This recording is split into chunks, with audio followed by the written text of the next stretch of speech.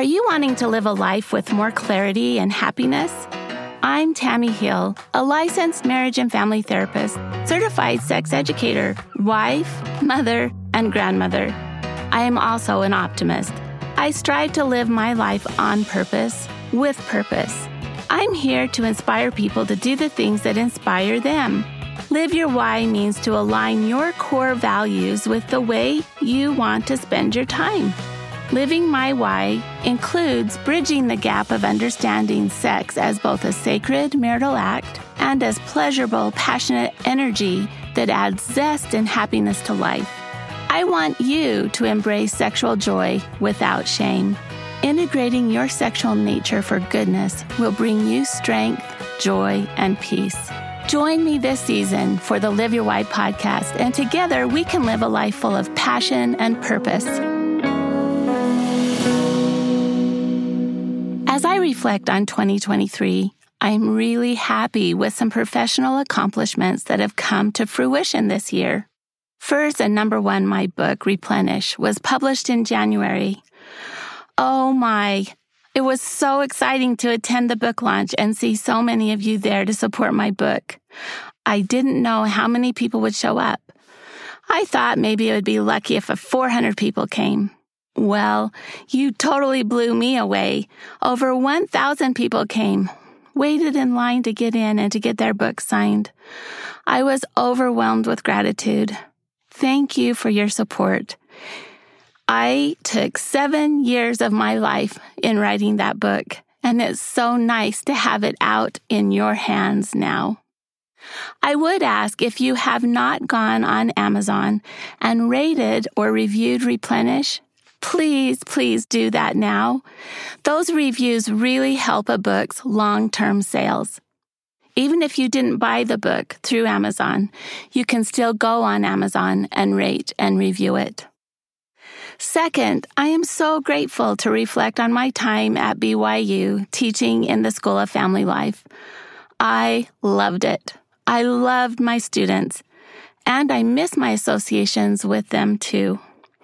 It was bittersweet hanging up my BYU teaching hat. Thank you for your wonderful support and kindness to me on campus. Number 3, I have finished the text for my second children's book, which is entitled Your Body and the Plan of Happiness. It is currently being illustrated in a graphic novel format that is so cool. I am so excited for you to see this book. It will be published in August 2024. So this week, really, as we celebrate the birth of our Savior, Jesus Christ, I want to let you know how very thankful I am for Him. Everything that I hold near and dear to my heart is centered in my faith of Him and His perfect atoning sacrifice and resurrection. I want to share with you one of my favorite Christmas stories. It is called Trouble at the Inn by Dina Donahue. It is a classic story written in 1966, where a child puts the true meaning of Christmas into the annual holiday pageant.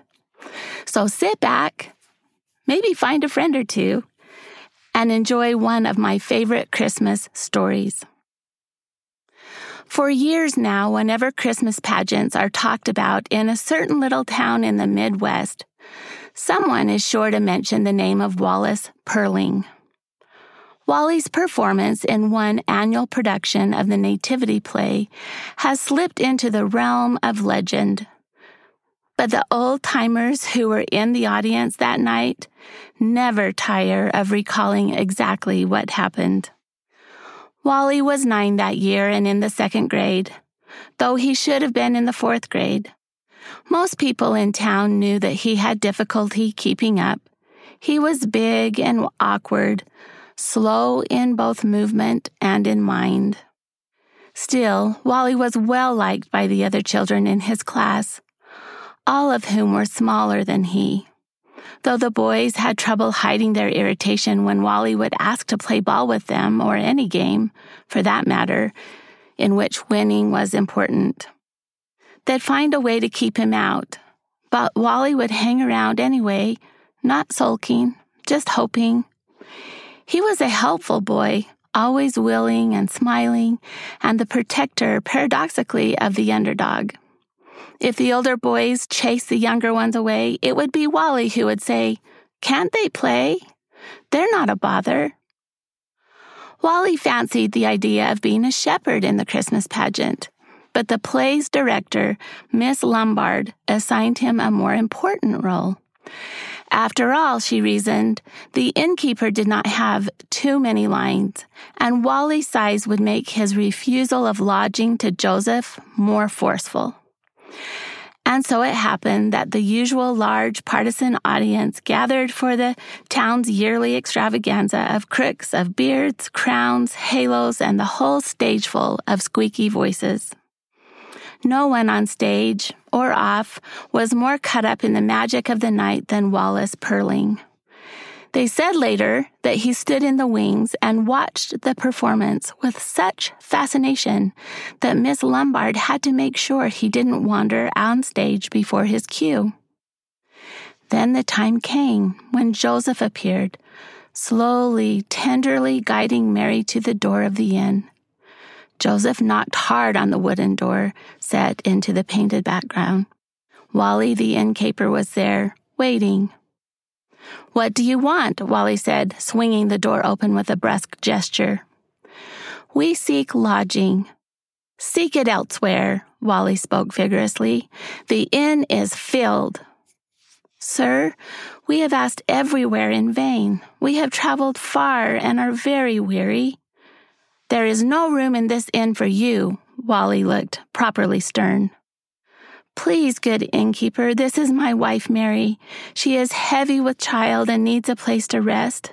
Surely you must have some small corner for her. She is so tired." Now, for the first time, the innkeeper relaxed his staff and looked down at Mary. With that, there was a long pause, long enough to make the audience a bit tense with embarrassment.